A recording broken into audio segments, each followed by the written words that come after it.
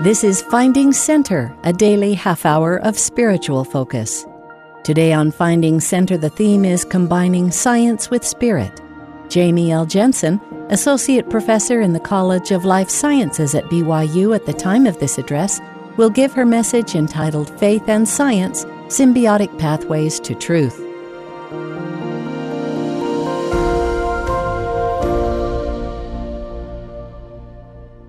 Good morning, students. Today, Election Day, is an important day in our nation's history and for our nation's future. I hope and pray that you have exercised your civic right and duty to vote today. If not, there is still time. I am delighted to have the opportunity to speak to you on this important day, but no, I'm not going to speak about politics. Instead, I'm going to talk about something equally as salient and most likely of more importance than who receives your vote today. I want to talk about an unnecessary battle that has been raging for centuries, a battle between faith and science. In this case, however, the conflict is tragic and completely unnecessary. It is a false dichotomy, two avenues of seeking truth in a world in such desperate need of truth. Truths found through faith in the Lord Jesus Christ and obedience to His commandments, and truths found through the diligent study of His scientific processes here on earth, can combine into a beautiful blessing of knowledge that can enhance our lives, save our children, bless our earth, and help us return back to our heavenly home with the blessings of exaltation. Unlike the political turmoil raging in the heart of our nation today, this turmoil can be laid to rest. I hope that through my remarks today, I can help you take this first step towards peace and understanding. Let me first start with definitions. All too often we find ourselves in a battle of semantics, fueled by misunderstanding of basic terminology. So let's define these two symbiotic ways of knowing. Knowing through scientific explanation is a process through which we gather evidence from the natural world to find explanations for natural phenomena. Knowing through religious faith is a process through which we gather spiritual evidence through study and revelation to find explanations for spiritual truths. I'll begin with the first. As a scientist, I find comfort and friendly familiarity in the walls of a scientific laboratory. I find joy and wonder in the beauty of logic and evidence and all things analytical. I find comfort and safety in the dependable explanations provided by science. It's just the way I think, much to the chagrin of my husband sometimes, who wishes, and rightfully so, that I would use my spiritual brain a little more. So let me share the beauty I see with you so that you will better understand my obsession. Science is a process through which we describe the natural world and find explanations for natural phenomena. In a beautiful editorial written by Dr. Bruce Alberts, a biochemist and then the editor-in-chief of the journal Science, Dr. Alberts explains the difference between little s science and big S science. Little s science is the process of experimentation through which big S science is eventually born. Little s science is exciting, dynamic, collaborative, and wonderful, but it is tentative, amenable, and still under investigation. Big S science emerges from little s science as a collective public knowledge, universal and free of contradiction, but only after repeated confirmation by independent, robust investigations. Often we get caught up in the little s science and we impatiently reject a scientific idea simply because it is in its infancy and may seemingly contradict what we think we know from a religious standpoint. Other times we foolishly reject big S science because we don't fully understand how it plays in harmony with our religious beliefs. Both are an error born of impatience. I will talk more of that in a moment, but let me quote President Hinckley in praising the benefits of science to mankind. Quote, "The 20th century has been the best of all centuries. The life expectancy of man has been extended by more than 25 years. The fruits of science have been manifest everywhere. This has been an age of enlightenment." End quote. So how sure are we of scientific theories? Pretty darn sure. Now let's talk about the nature or seeking of religious truths. It is an entirely different epistemology, but not entirely different in the process. The main difference is in the evidence. When I was in graduate school, my major professor often challenged me about my belief in God and how I could possibly reconcile it with the science I was studying. He was clearly not a believer. I argued that the God hypothesis is not testable through scientific means.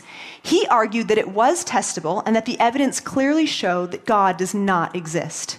He claimed that for religious people, they accept without evidence and would even ignore the evidence against God if it was presented to them. I answered back that although I was religious, I was not one who accepts without evidence. When I was 17, I decided to find out for myself if God was real. Since then, I have been convinced again and again by evidence that God does in fact exist. Unfortunately, the type of evidence I have to offer is mine and mine alone.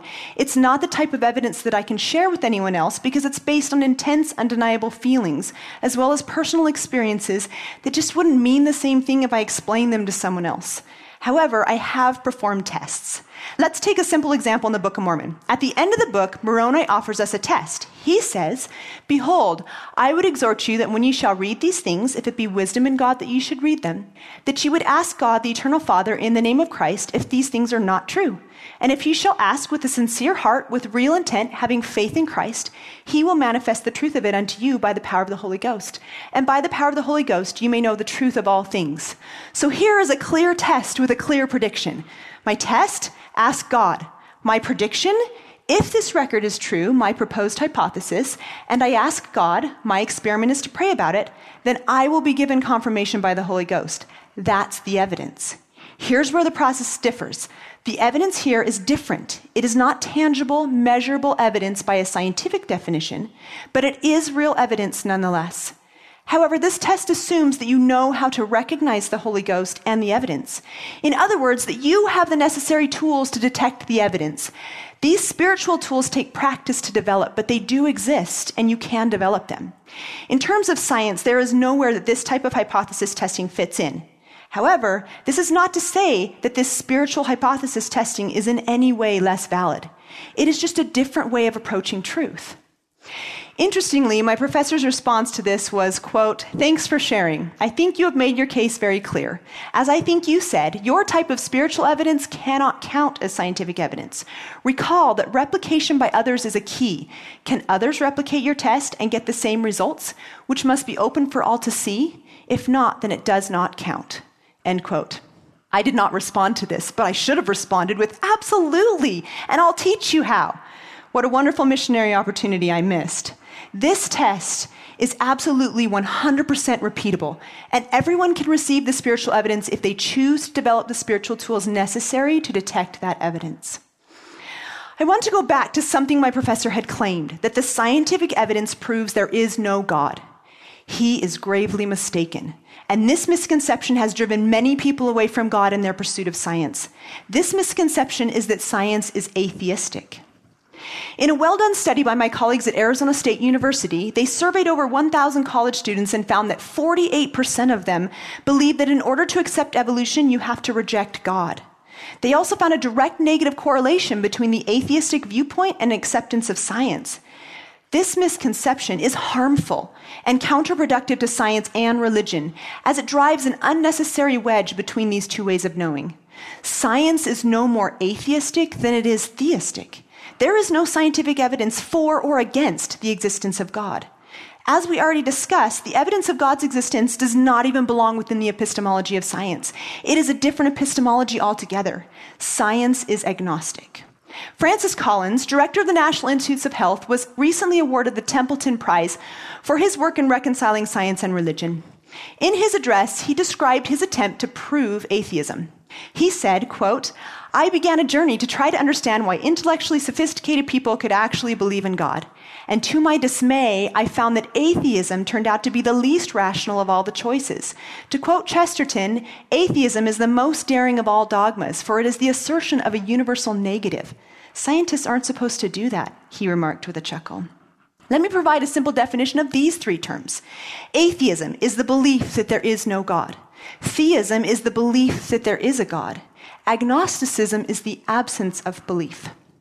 In science, we never say, "I believe in gravity," or "I believe in evolution."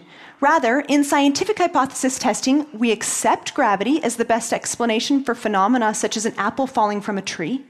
We accept that evolution is the best explanation for the existence of modern-day diversity. There is no belief involved. Science as a way of knowing is an agnostic approach. To claim that science proves there is no God is just as unscientific as claiming that science proves there is a God.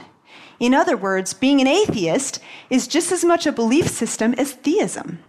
I recently conducted a workshop for biology professors to offer them tools to teach evolution to religious audiences, and I taught this important principle, that science is agnostic.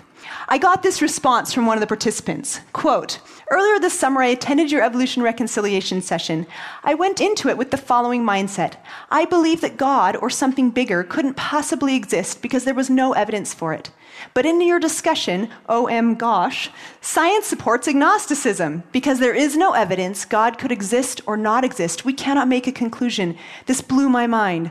I have had a paradigm shift. I don't think I can identify as an atheist anymore." End quote. This mindset, if taught to our youth and if understood by us all, can potentially dissolve the artificial wedge we have driven between science and faith. This brings me to another important principle I'd like to discuss that, if understood correctly, can help to save your faith. This principle is to avoid a God of the gaps. What is a God of the gaps? It is when an individual inserts God as an explanation for anything that science cannot currently explain. For example, the ancient Greeks created gods to explain weather patterns for which they had no current explanation.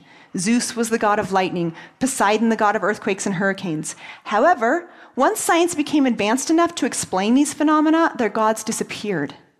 It is dangerous to believe in God because his existence resolves uncertainty. His existence explains things you cannot explain. For example, how can life forms be so complex? Well, they must have been created in their present form by God. What happens when science comes up with a reasonable and even testable explanation for this gap in our understanding, that evolution has led to the great diversity of life we see? Does your faith disappear just because something you attributed to God can be explained by science? It shouldn't, and it won't if your belief is not based in gaps.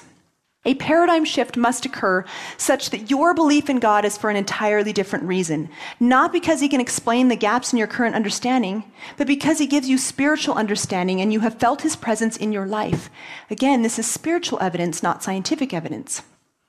Let me share just briefly an experience I had. This is going to sound like the start of a really corny joke, so just bear with me.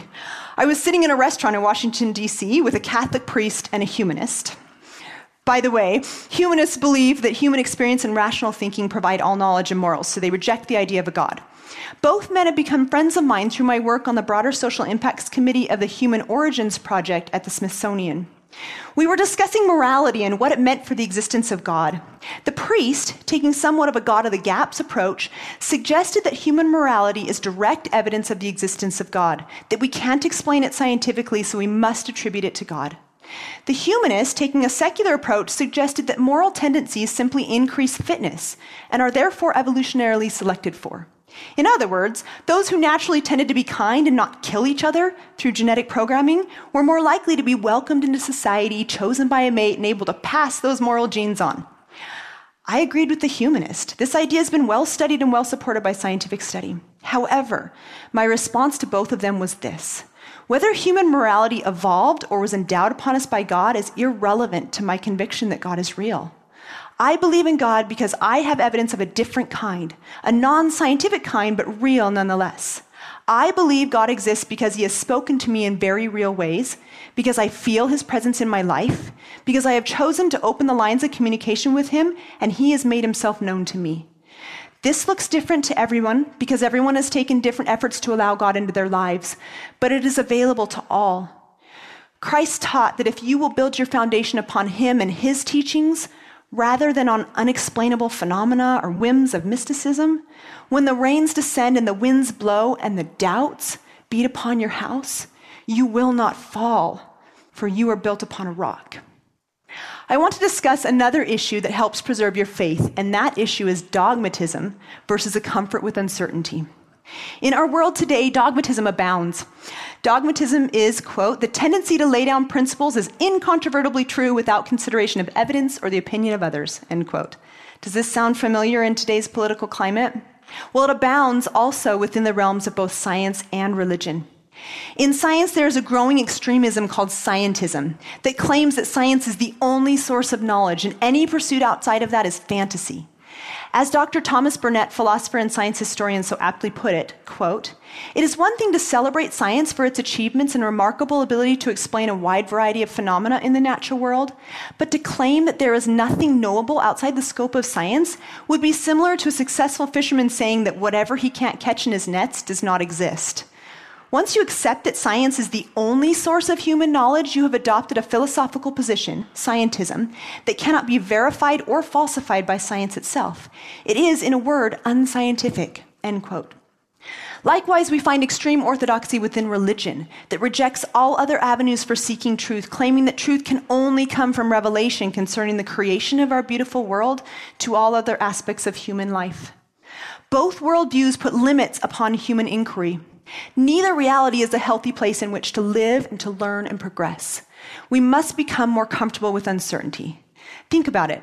From a spiritual standpoint, how many of you would claim that you know everything there is to know about the gospel of Jesus Christ? I certainly wouldn't claim that. Likewise, no self-respecting scientist who truly understands the nature of science would claim that we know all truths about the natural world. We still don't fully understand all the causes of cancer or how to cure it. If we thought we knew everything, the scientific enterprise would come to a screeching halt. Thankfully, the more I learn about science, the more I understand the depths of that which we are yet to know. Dogmatism in science or in religion closes down your ability to learn and progress. If something seems to conflict between what science reveals and what you have learned through your religious faith, don't abandon one or the other. Hold off judgment, be patient, and keep an open mind to truth from both sides. As then Elder Russell M. Nelson in the dedication of the BYU Life Sciences building said, quote, "There is no conflict between science and religion. Conflict only arises from an incomplete knowledge of either science or religion or both," end quote. Do not be so proud that you cannot accept that you may not know everything. Be patient, stay faithful, and in time understanding will come. And please keep in mind that your eternal salvation does not depend on your complete understanding of science. If learning scientific theories puts your faith in jeopardy, choose your faith. Choose your faith until you can better understand the science, or until science can provide better explanations. I firmly believe that both truths, religious and scientific, exist in harmony.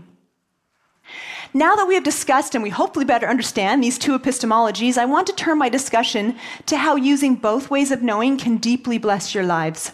Let me share an example of how it has profoundly blessed my life in the midst of deep trial and sorrow. After being married for a few years and just after finishing my master's degree at BYU, the Lord blessed us with a child. Everything seemed normal with the pregnancy until I delivered. Thankfully, my son was just fine, but I nearly bled to death during the birth and then again 6 weeks later. It turns out I have a condition called Asherman syndrome, which causes excessive growth of scar tissue in my womb. As a consequence, when I get pregnant, the baby's placenta grows in lobes in and around scar tissue, resembling more of an octopus than the nice round organ it's supposed to be. It also makes delivering the placenta extremely difficult. However, we did not learn this at the time, and after an emergency D&C, I thought all was well. Upon becoming pregnant with our second child during my PhD program at Arizona State University, signs began to indicate that all was not well. After a frantic drive to the emergency room in the middle of the night, having awakened in a pool of blood, we found out that our precious baby had implanted right at the opening, having nowhere else to go due to scar tissue, a condition called placenta previa. After 6 more months of hospital visits, scares of losing him, and being driven around in a disabilities cart to all my classes at ASU, I delivered a second healthy baby boy. And once again, I nearly bled to death, this time quite significantly, to the point of some serious complications and the need for transfusions. It was then that I discovered my problem, and I was told that I would likely not be able to have any more children. Now, I had 2 beautiful boys, and I certainly felt blessed beyond measure. But I had always had it in my mind that I would have a bigger family, and this news was devastating to me. At this point, I had 2 problems to fix, 2 puzzles to solve, and I needed 2 solutions. Number 1, my soul had been injured. I longed for more children, and my heart ached. How do I heal my soul? Number 2, my body was broken. How do I heal my body?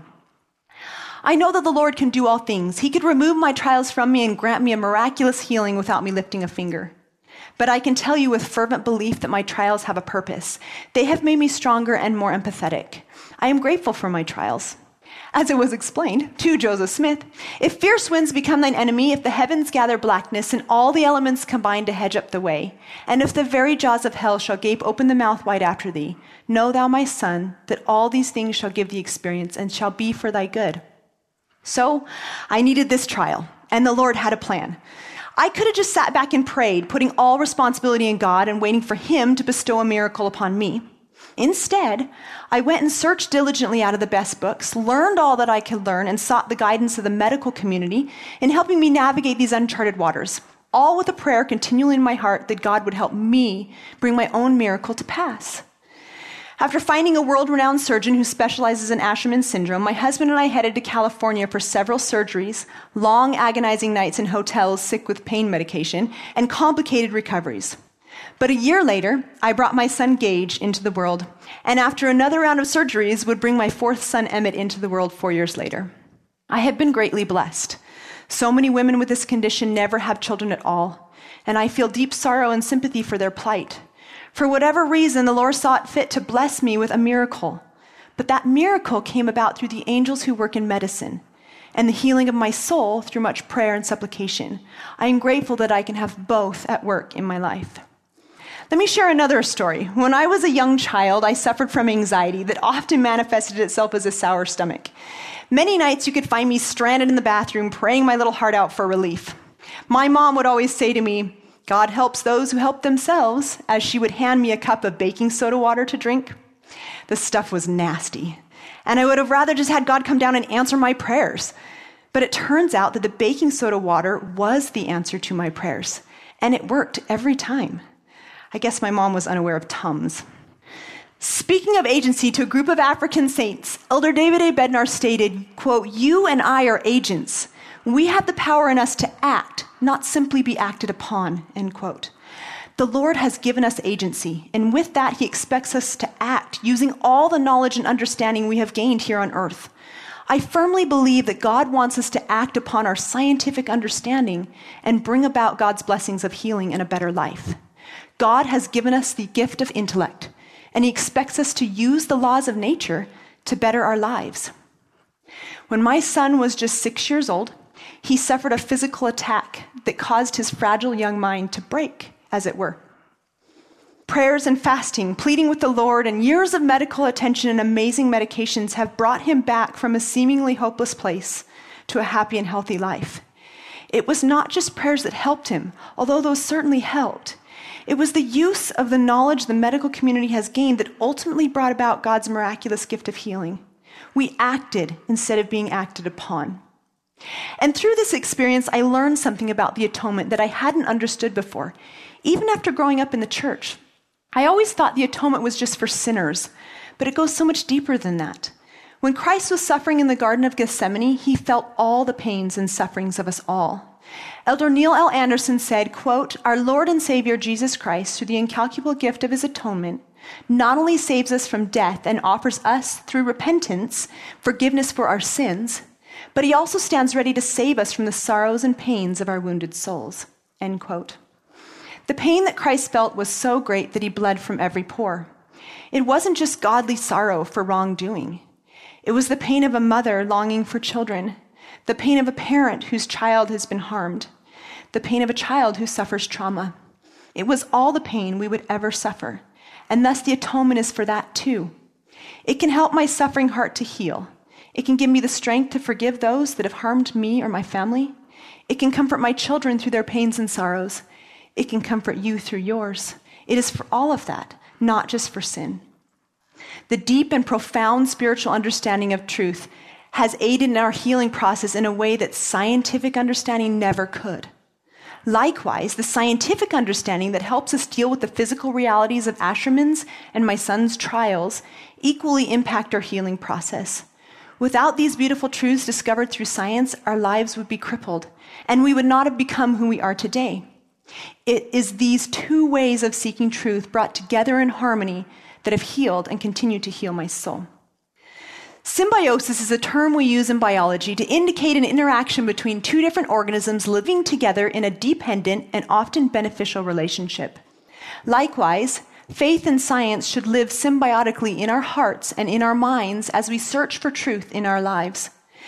Let me share one last picture of a little book that my son built while sitting in sacrament meeting one Sunday morning. Totally unprompted by me, I might add. On one side of his book, he had written the Book of God, and on the other cover, the Book of Plants. On the inside, he'd had me write a scripture from Revelations, one he was practicing for primary that week, on one page, and a list of his favorite garden plants, including moonberries, on the other page. For him, the wonders of the scriptures and the wonders of science easily fit within the same book with absolutely no conflict. That we may have such pure and simple understanding of these symbiotic pathways to truth is my humble prayer in the name of Jesus Christ. Amen. You've been listening to Finding Center. Join us every weekday for a half hour of inspiration and spiritual focus. Today's theme was Combining Science with Spirit. Jamie L. Jensen gave her message entitled Faith and Science, Symbiotic Pathways to Truth. Speeches on Finding Center are often edited for broadcast. Find links to the full talks and access the rest of our Finding Center episodes on the free BYU radio app, available wherever you get your apps.